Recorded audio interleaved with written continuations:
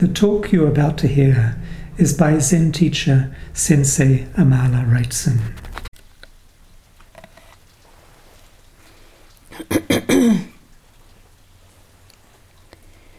It's the 5th day of our summer 7-day sesshin, the 14th of January 2019, and we're going to take up where we left off in Illuminating Silence by Master Sheng Yen. Master Sheng Yen was talking about stages in Shikantaza, or silent illumination practice.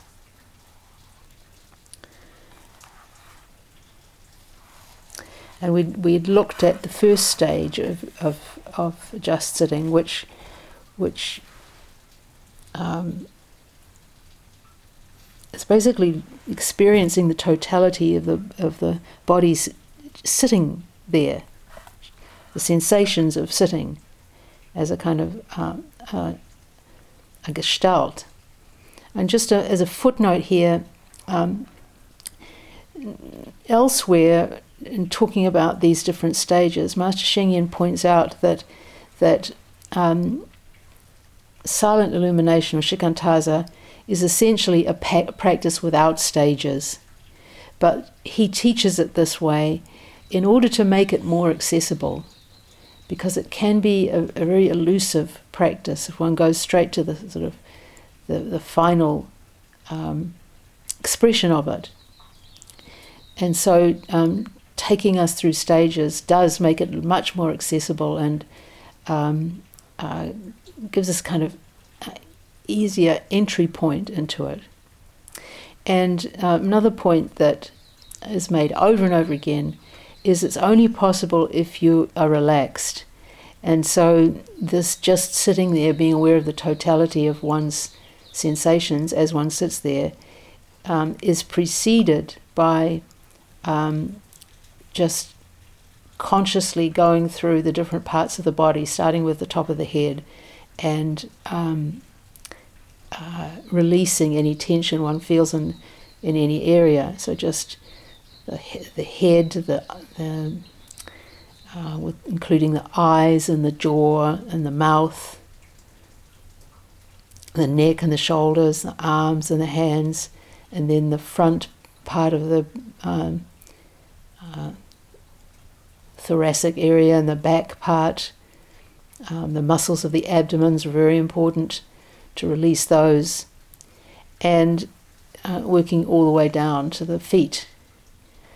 And the idea is you can do this as often as you need to. Any time, if you're noticing that the body is getting tense, one can go back to this sort of scanning relaxation, which is a kind of practice in its own right. So at any point in this first stage, one can go back to this and then take up the just sitting, the just being aware of sitting. After having done that one or more times, as many times as you need to.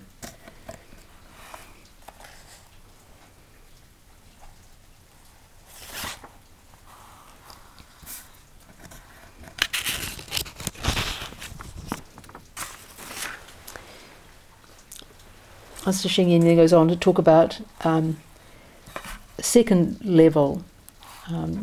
Again, don't get too caught up on these levels.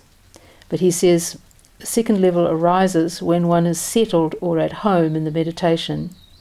When this stage appears, there is no longer any particular feeling of bodily presence. You know very well that your body is there on the cushion, but you have no particular awareness of its presence.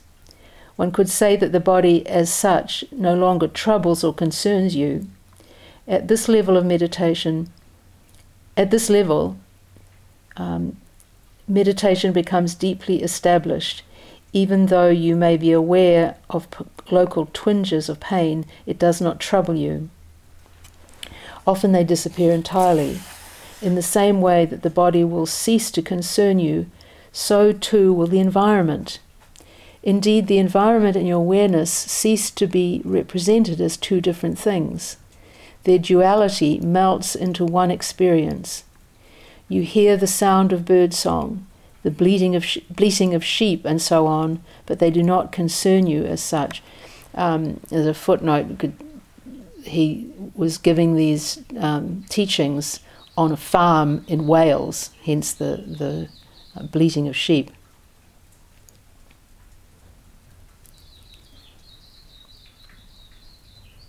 Your awareness encompasses them without distinguishing between inside and outside. The horizon of your awareness has gone far beyond such sounds, so that you and they are not distinguishable. Although at this point body, environment, and the mind are all clearly there, they no longer react upon one another. There is no sense of interference. The practitioner is aware of simply observing all this with no bothersome feeling. But you can't will this stage. It has to just you have to let it arise. This is an important point. The third level might be described as gone beyond. There is no environment to be observed, no object of contemplation, and no subject of contemplation either. The experience is as if nothing exists. Although the meditator still knows that the body is on the cushion and that the room, the house, the countryside are all in place, she or he has ceased to be occupied in any observation of them. The mind is in a state of emptiness. In fact, that is precisely what we may say is still there, the state of emptiness itself. This emptiness has become the topic or focus of contemplation.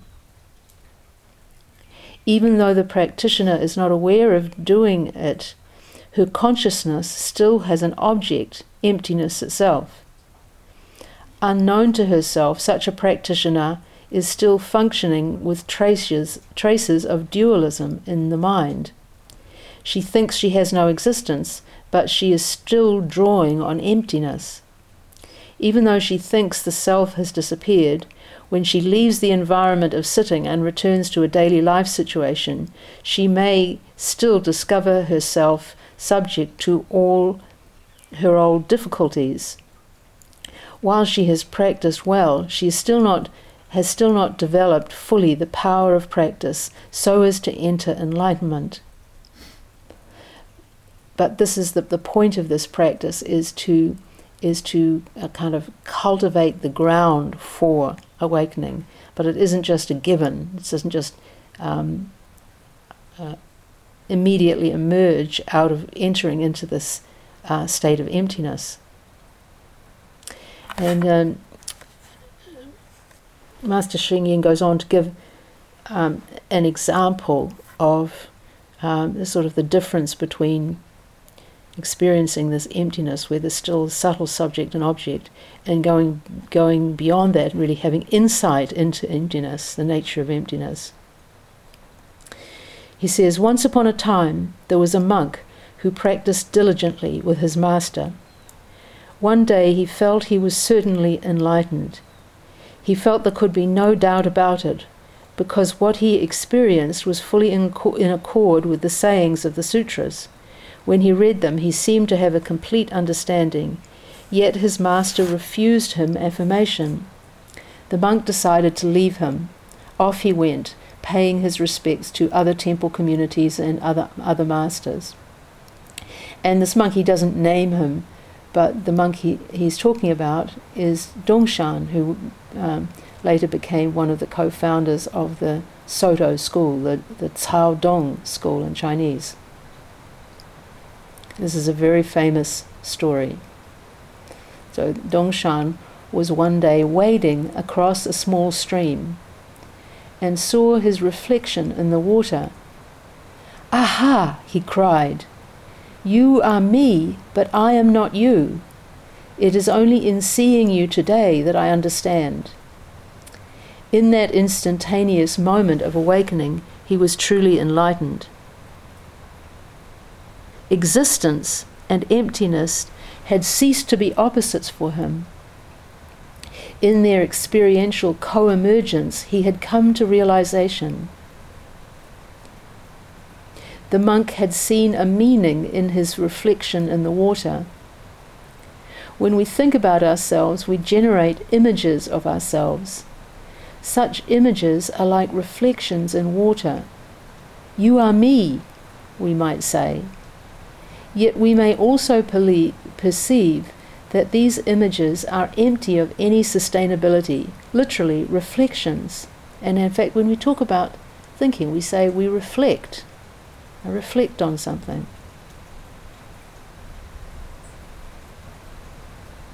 So, I am not you is also true regarding this reflection, this image. When such insights coincide, what then remains? So here in this story, Dongshan sees his reflection in the surface of the stream that he's crossing over, and it clicks that this reflection is at the same time him and not him. It's empty. And this leads to him understanding the same about the thoughts he has about himself. When we think, as Cheng Yen says, when we think about ourselves, we generate images of ourselves. The problem is that when we do this, we think about ourselves, we generate an image in our mind, but we don't recognize it as being an image. We think it's the actual thing. And so we believe in it. And this leads to so much suffering. We mistake the image for the thing itself. However complex an idea we might have about ourselves, it's still a poor simulacrum of us. We are much rounder and many-dimensional than any thought we can have about ourselves, or others for that matter. It's the same. And yet we believe these images, so we reduce ourselves down from vast complexities, which actually contain the whole universe, to something much less. And then we let that self-definition guide us. That's delusion. It's the nature of delusion. Came across another story. This is of a Korean Wonhyo. He actually was the founder of an early school of Buddhism in Korea called the Popsong School. It's quite funny actually, reading it. It's Popsong, the Popsong School, but in Korean that means Dharma nature. But it sounds like a fun school to be part of, right? Anyhow, Wonhyo, this is in the, maybe the 7th or 8th century, something like that. He decided to go to China to find a teacher so that he could learn more about Buddhism. And he was on this long pilgrimage, walking, and had to rest. Darkness fell, and he found himself in this field, and he was too tired to go any further, and anyway it was very dark. And so he stopped for the night, but he was very thirsty. And so in the pitch black, he just groped around on the ground, and after a while he found a bowl of water. And so he drank his fill and was delighted because the water was so fresh and thirst quenching, and it tasted like nectar to him. The next morning when he woke up, he saw in the daylight that he had spent the night, he slept in an old ruined tomb, and that actually the bowl that he had drunk from was a shattered skull filled with dirty water. And at that moment he was quite shocked and repulsed by this. But in that moment he realized, and this is a quote, "Thinking makes good and bad, life and death. And without thinking, there is no universe, no Buddha, no Dharma. All is one, and this one is empty." And he decided, having had this profound insight, that there was no need for him now to find a master, to go to China. He realized that the truth was right here before him. Thinking makes good and bad, life and death. And without thinking, there is no universe, no Buddha, no Dharma. These are all things that we create with our thoughts. Very similar to something that Shakespeare said. There is nothing either good or bad, but thinking makes it so.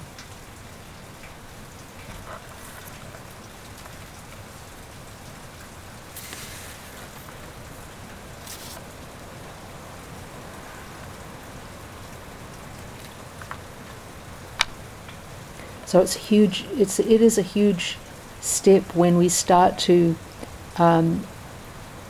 recognize thoughts as thoughts.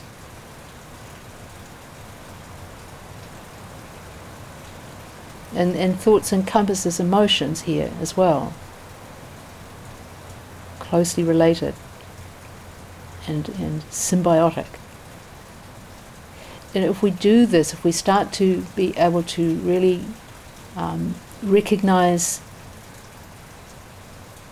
that it's through our thinking that we create our world, our universe, then we can start to be, rather than looking out from our thoughts and feelings at the world, we can look at the thoughts and feelings. See them for what they are.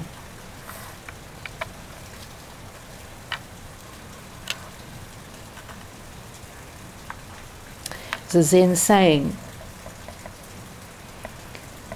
"Do not be concerned with wandering thoughts arising. Be concerned with not being aware of them."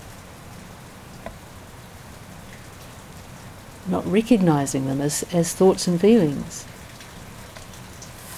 And this goes for the wandering kind, the sort of the random stuff that our consciousness throws up, and the recurring, persistent ones, the recurring themes.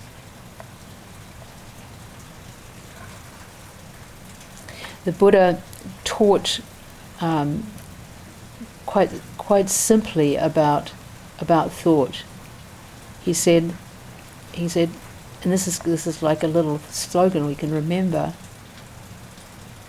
where there is perception, there is deception. Where there is perception, there is deception. It's not hard to see this, actually, that any time we perceive something, then we're doing it from a particular standpoint, so that limits it. And we can only see a certain amount of what we're perceiving if we're perceiving it using our senses.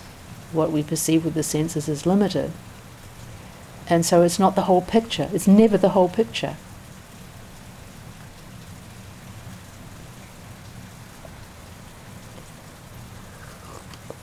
In fact, very often it's a distorted picture. Distorted by assumptions we make about what we're seeing, previous experiences, views that we hold, like filters that change what we see.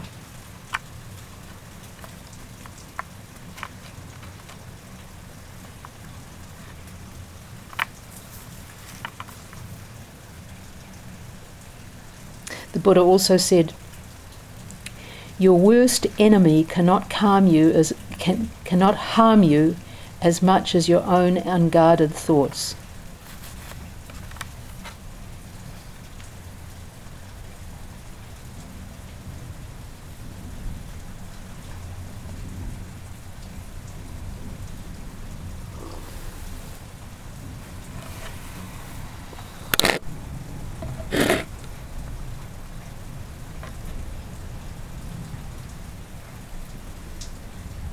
Master Sheng Yen continues. Most practitioners are attached either to existence or emptiness. Attachment to existence is dualistic involvement with either subject or object. Attachment to emptiness arises when you become attached to the feeling that this duality has disappeared. Then there is still a subtle dualism, attachment of self to its experience of emptiness. When existence and emptiness merge in a great laugh, their separate appearances cease to be, and there is no longer a contradiction with phenomenal reality. So this is what happened when Dongshan saw his reflection in the stream. He saw both its existence and its emptiness at the same time.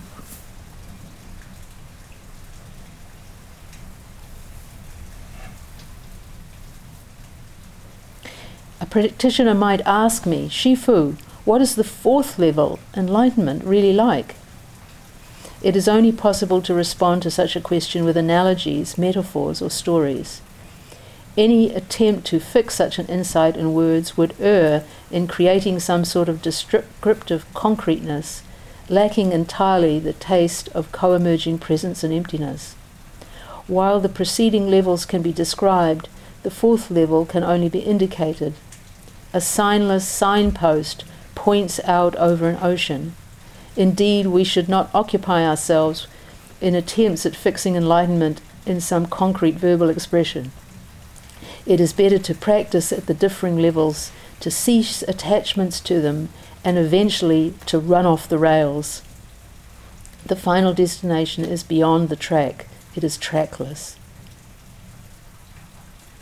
So we don't even need to concern ourselves with it, trying to figure out what it's like or what it is, but just practice and not be attached to these levels either.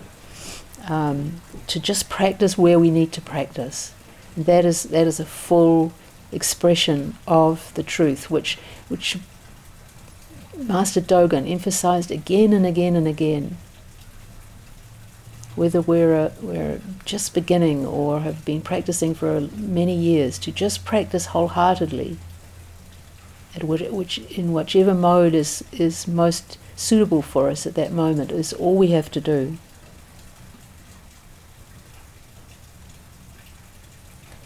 This seeing into our true nature, the Kensho, or this fourth level, will happen in its own time. It's like think of it like fruit ripening and then dropping when it's ready to drop.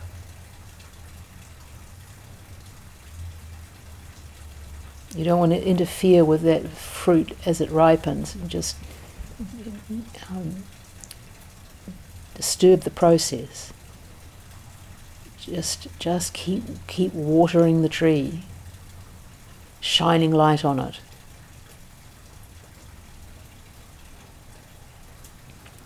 Fertilizing it with our experience. Our delusions actually are the fertilizer for this unfolding.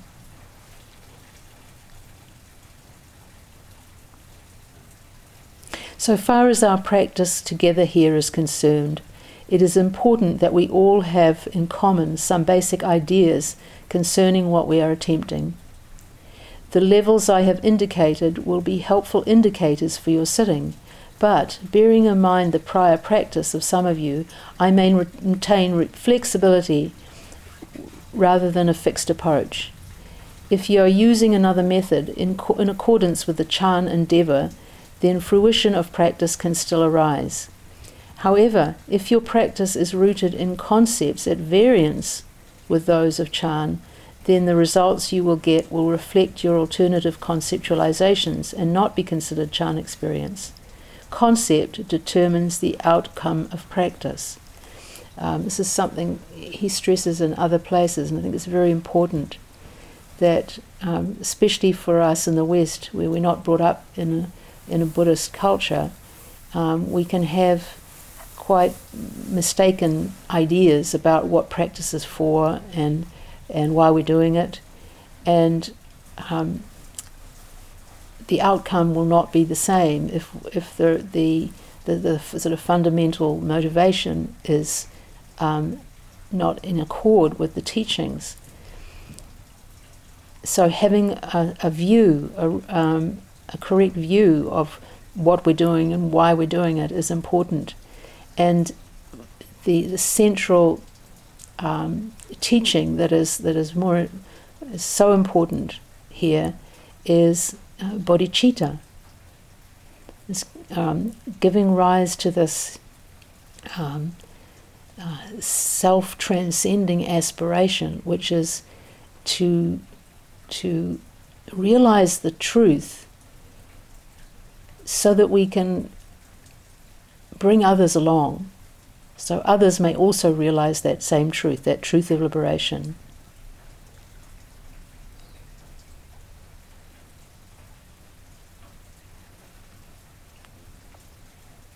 He goes on to talk a little bit about the origins of this practice of silent illumination. He says the words silent and illumination are both essential and bring out clearly the conditions of practice, the method, and the concepts necessary for success.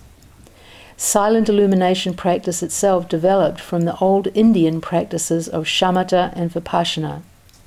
These mean calming the mind and insightful contemplation, respectively. Before the time of Hongzhi, and he was the one who sort of systematized the use of silent illumination, and he's about contemporary with Da Hui and Yuan Wu. Before the time of Hongzhi, Chinese masters commonly taught these as separate methods. Sometimes in Japan, these methods are also used as supplementary practices to shikantaza. Calming the mind commonly utilizes watching or counting the breath, whereas insightful contemplation requires the practitioner to watch the practice with a questioning intent, asking what this experience actually is. In silent illumination, we use these two processes together. Not only does this improve the efficiency of meditation, but it also avoids the complexities of practicing with successive systems. From the time of Hongzhi, the integrated practice of silent illumination became the main method in the Caodong school. It is the simultaneous practice of calming the mind with questioning observation. And this is important, as I was saying yesterday or the day before, that all of the different practices we do, including shikantaza or just sitting, have an element of questioning. It's much more a matter of what the emphasis is.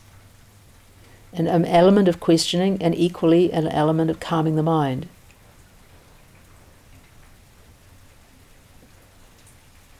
It is the simultaneous practice of calming the mind with questioning observation. When the mind does not move, that is silence. When you become insightfully aware of that very same stillness, then that is illumination. While watching moving thoughts is called vipassana, watching silence is the combination of calming and a questioning observation. That is silent illumination.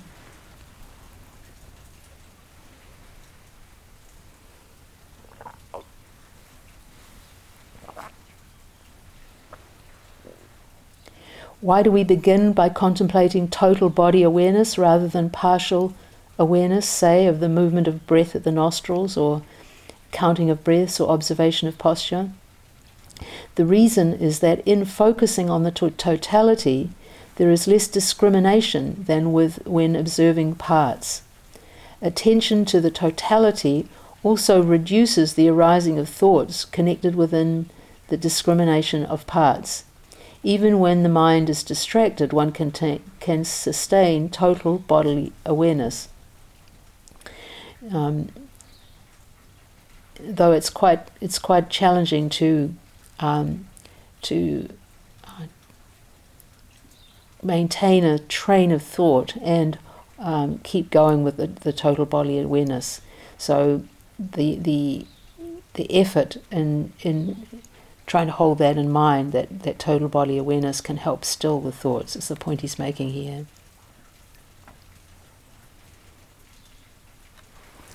Just skipping forward a bit, he says, during practice, breathing should be natural. When there is some tension, the breathing becomes distorted and may require regulation. Simply allow the breath to become gentle while being aware of it either at the nostrils or in the lower abdomen.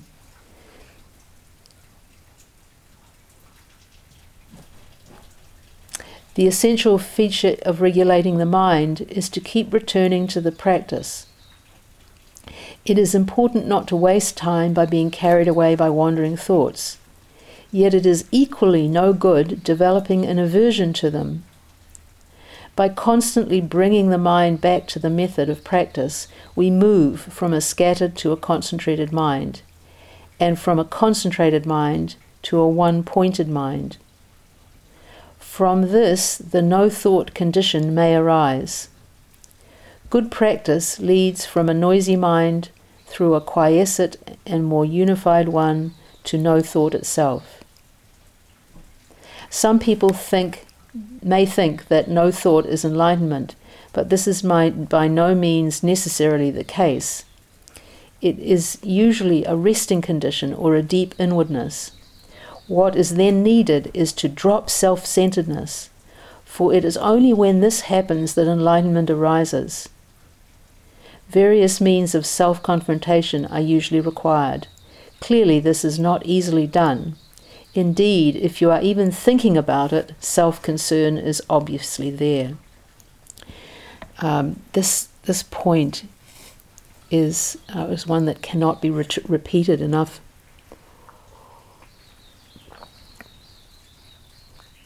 That insight cannot happen without dropping self-centeredness. This is what enlightenment arises out of, and it's this is why it's so important to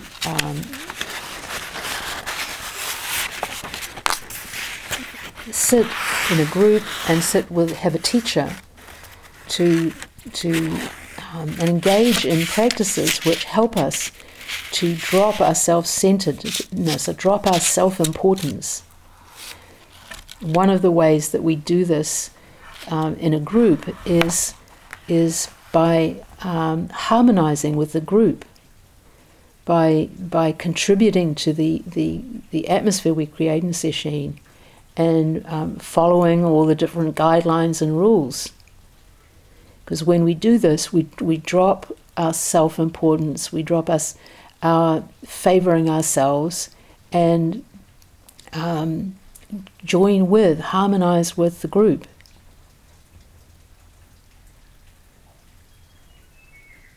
To overtly or surreptitiously break the rules often is a way in which the self and the sense of self-importance gets reinforced. We're made aware in this that Zen is not a technique for acquiring a certain experience. Like you could come to sesshin and just do the sitting, ignore the rest of it, and then at a certain point have some kind of amazing, wonderful experience. Zazen is really, we have to see and understand Zazen more as is one aspect of a way of life that aims at dissolving this deluded notion we have of being separate from the rest of existence, and this notion is the source of our suffering and the source of the suffering that we inflict on others. And there's no way we can do this work just with strong zazen, even assiduous zazen, if we're not making an effort to work on attrition of that self-importance at other times as well.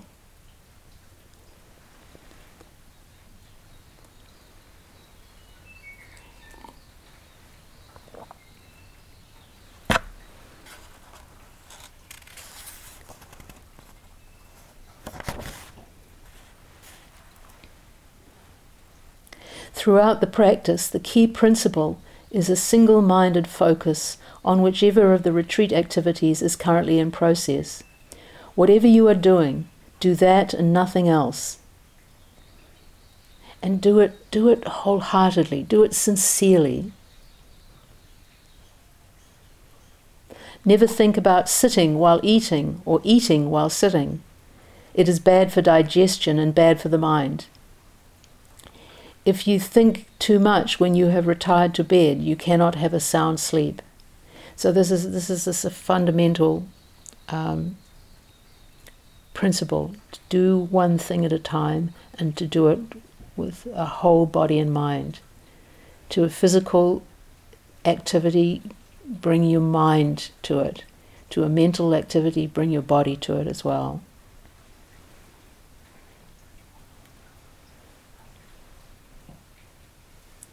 In practicing Chan, there are three principles to bear in mind: contemplation, illumination, retrieval. The first principle, contemplation, is to focus very clearly on the method. The second, illumination, is to develop a very precise awareness of the actual practice. And the third, retrieval, is to keep retrieving or bringing back the method whenever it is lost. Although these three principles may seem simple, they are not so easily applied in situations where the mind is severely scattered by powerful emotions, memories, or by wandering listless thoughts. Bringing back the practice may be quite difficult because a scattered mind may not easily recognize its own condition. This is the problem. This is the why we have to learn to concentrate. However, once we have realized how easily we become lost in practice, our mindfulness of what we are doing becomes more focused, and it becomes easier to recollect these principles. There is no point in regretting the previous moment. When the scattered mind has been lost in aimless mental rummaging among old-time hopes and fears. It does no good to indulge in such regrets. Whenever we discover that we have become distracted, the practitioner should not blame herself, but simply bring back the method. We should not blame ourselves. We're subject to causes and conditions. We can't do anything about what has contributed to the present state of mind in the past. But what we can do is train the mind now. That we have some choice about.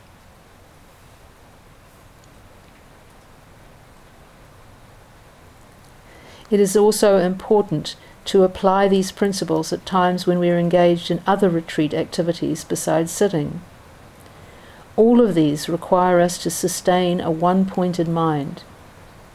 For example, in walking, the practitioner should sustain a quiet mind even though she is physically moving and the environment is passing by. At such a time, the mind should be like a mirror, simply reflecting what is moving past. Like a mirror, the mind should not move.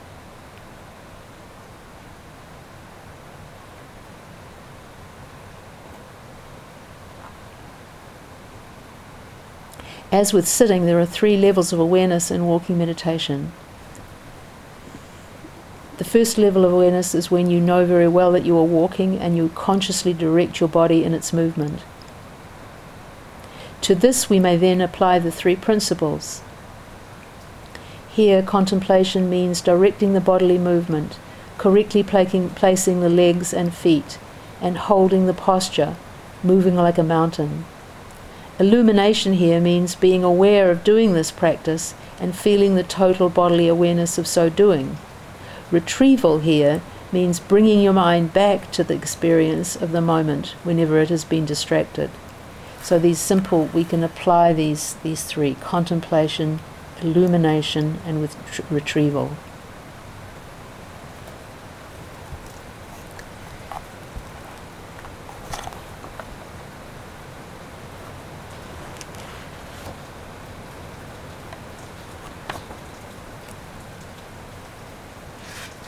Goes on to talk about the 3 levels of silent illumination that he talked about before, and applying them to walking or to kenhin.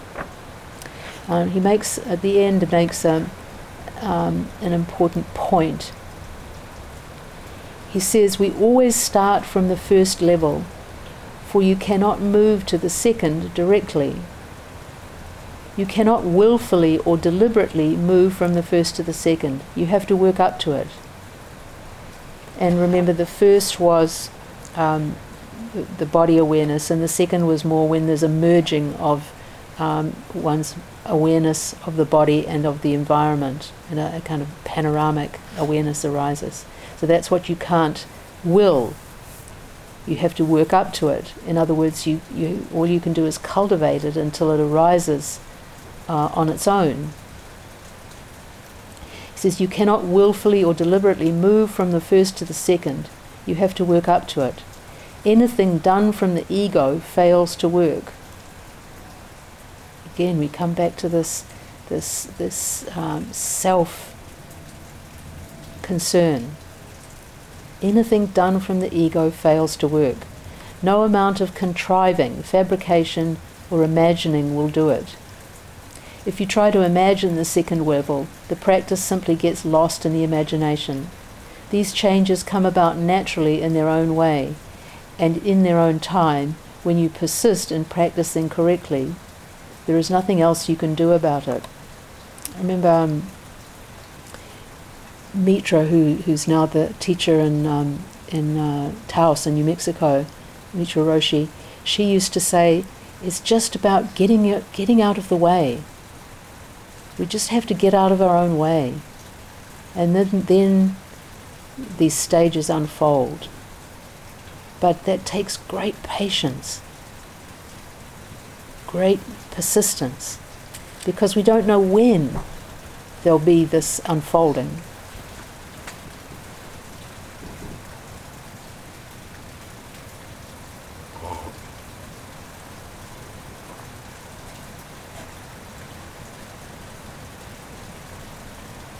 What is the basic concept of Chan? The key intention is to experience Buddha nature, everlasting and pervasive. What is this Buddha nature? It can be called the nature of emptiness. The nature of emptiness is neither an absence of phenomena, nor is it nothingness. Rather, the key sense of this term is impermanence. There is no permanent person, me, you, or anyone else. Nobody is everlasting or unchanging. In addition, there is no everlasting, unchanging environment. We say that because self and environment are both impermanent, they are empty of inherent existence. Putting it another way, we say that we cannot predicate existence as a constant property of anything, because nothing is ever still, ever the same. We're always looking into that flowing water and seeing reflections on it. You can't grasp at one of those reflections because it's already, the whole of reality has changed. Existence is like a river. It seems to be there, but the water we see is never the same. What is emptiness empty of? This is a key question. Something is empty when we see it as having no thingness. It is not an entity in itself, separate from the rest of existence. It is always engaged in the flowing, changing whole that is the universe. Each of us is always engaged in this flowing, changing whole. We are flowing and changing. We're exchanging substance with that world constantly.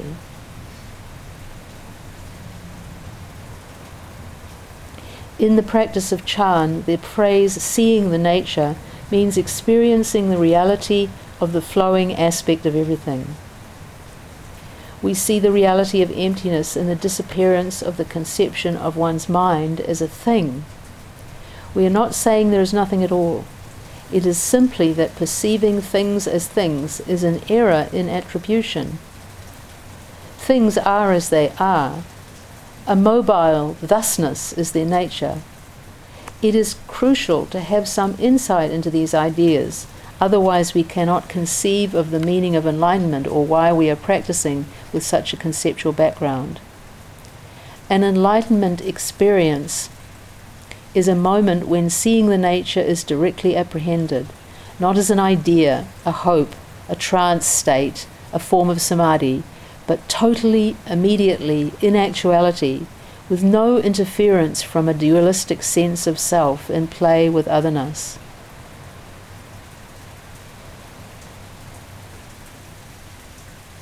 Without a personal realization of the nature of emptiness, our worries, anxieties, fixations, projections, and transference all appear as true experiences or as entities that we cannot let go. This is why this direct experience is so important, because no matter how much somebody tells us that these things are without substance, unless we see for ourselves, it's not really going to have much effect. Maybe a little. Maybe we get pointed in the right direction.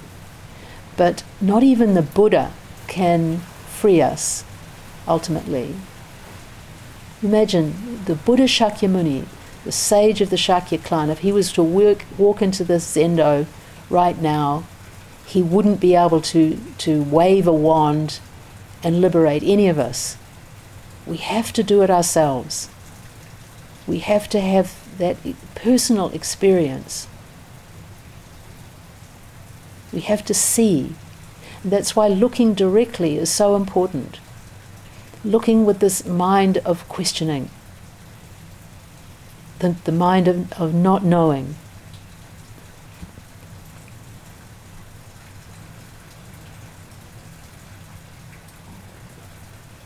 Grief, jealousy, arrogance, and doubts continue as we go on believing the objects and events which gave rise to them are in some sense solid, historical, and real. Somebody who has seen the nature, has experienced Kensho, has let go of these vexations and, at least in that moment, is without vexation and has known enlightenment. When a practitioner experiences a deep enlightenment, self-centeredness, even as an illusion, comes to an end. Do not fear that in such a state nothing exists. It is in fact a state pervaded by a life of happiness and bliss, expressed in compassion and wisdom. As beginning practitioners, we are, of course, still engaged in self-centered action and in self-consciousness, an awareness that still takes oneself as the most important thing in the world, and for which all events that affirm the value of one's being comprise the material of our attachments to objects and other persons. Since nothing holds together for long, these attachments are continuously producing vexations for us. A painful body is a vexation. Psychological problems are vexations. When others do not affirm our opinion of ourselves, that too is vexatious. Yet, while this self-conscious concern lies at the root of vexation, it is also the starting point for practice and for the letting go of those very attachments that are the roots of vexatious living. I think it was Yasutani Roshi said that we shouldn't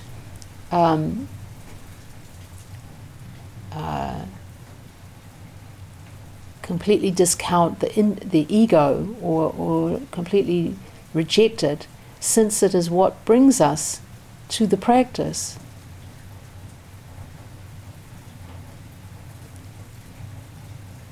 Our task is to use the ego to go beyond the ego. A strong ego provides a platform on which to begin determined practice. While on the one hand we seek to go beyond attachment, on the other hand we use this very existence as the basis for transcendence. The basic concepts of Chan are also the root concepts of Buddhism. Essentially, we have been speaking here of what Gautama the Buddha himself realized sitting beneath the Bodhi tree. Life is suffering. Suffering is due to addictive attachment to a false conception of oneself and the things of this life that support or threaten that self. There is a way beyond this condition that transcends the fears of impermanence, and that way is the practice itself. It seems very simple, does it not? The only problem is that it is indeed difficult to let go of our attachments. We need to use the methods of practice and inform our lives with their meaning. Concept, practice, and transcendent are all related.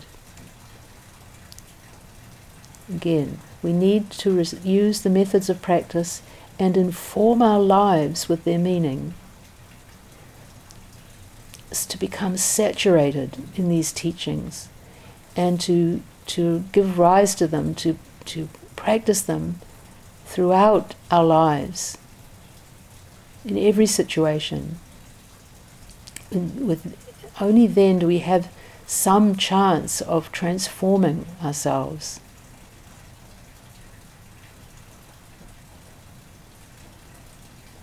Of these seeds that are in us fully coming to fruition in their own time. We'll stop here and recite 4 vows.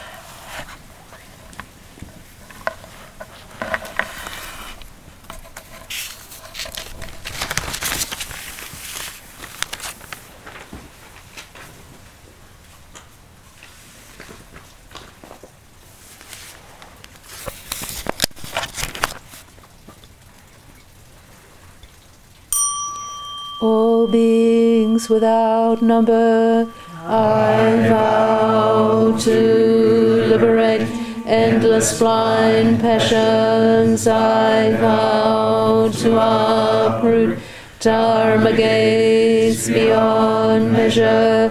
I vow to penetrate the great way of Buddha.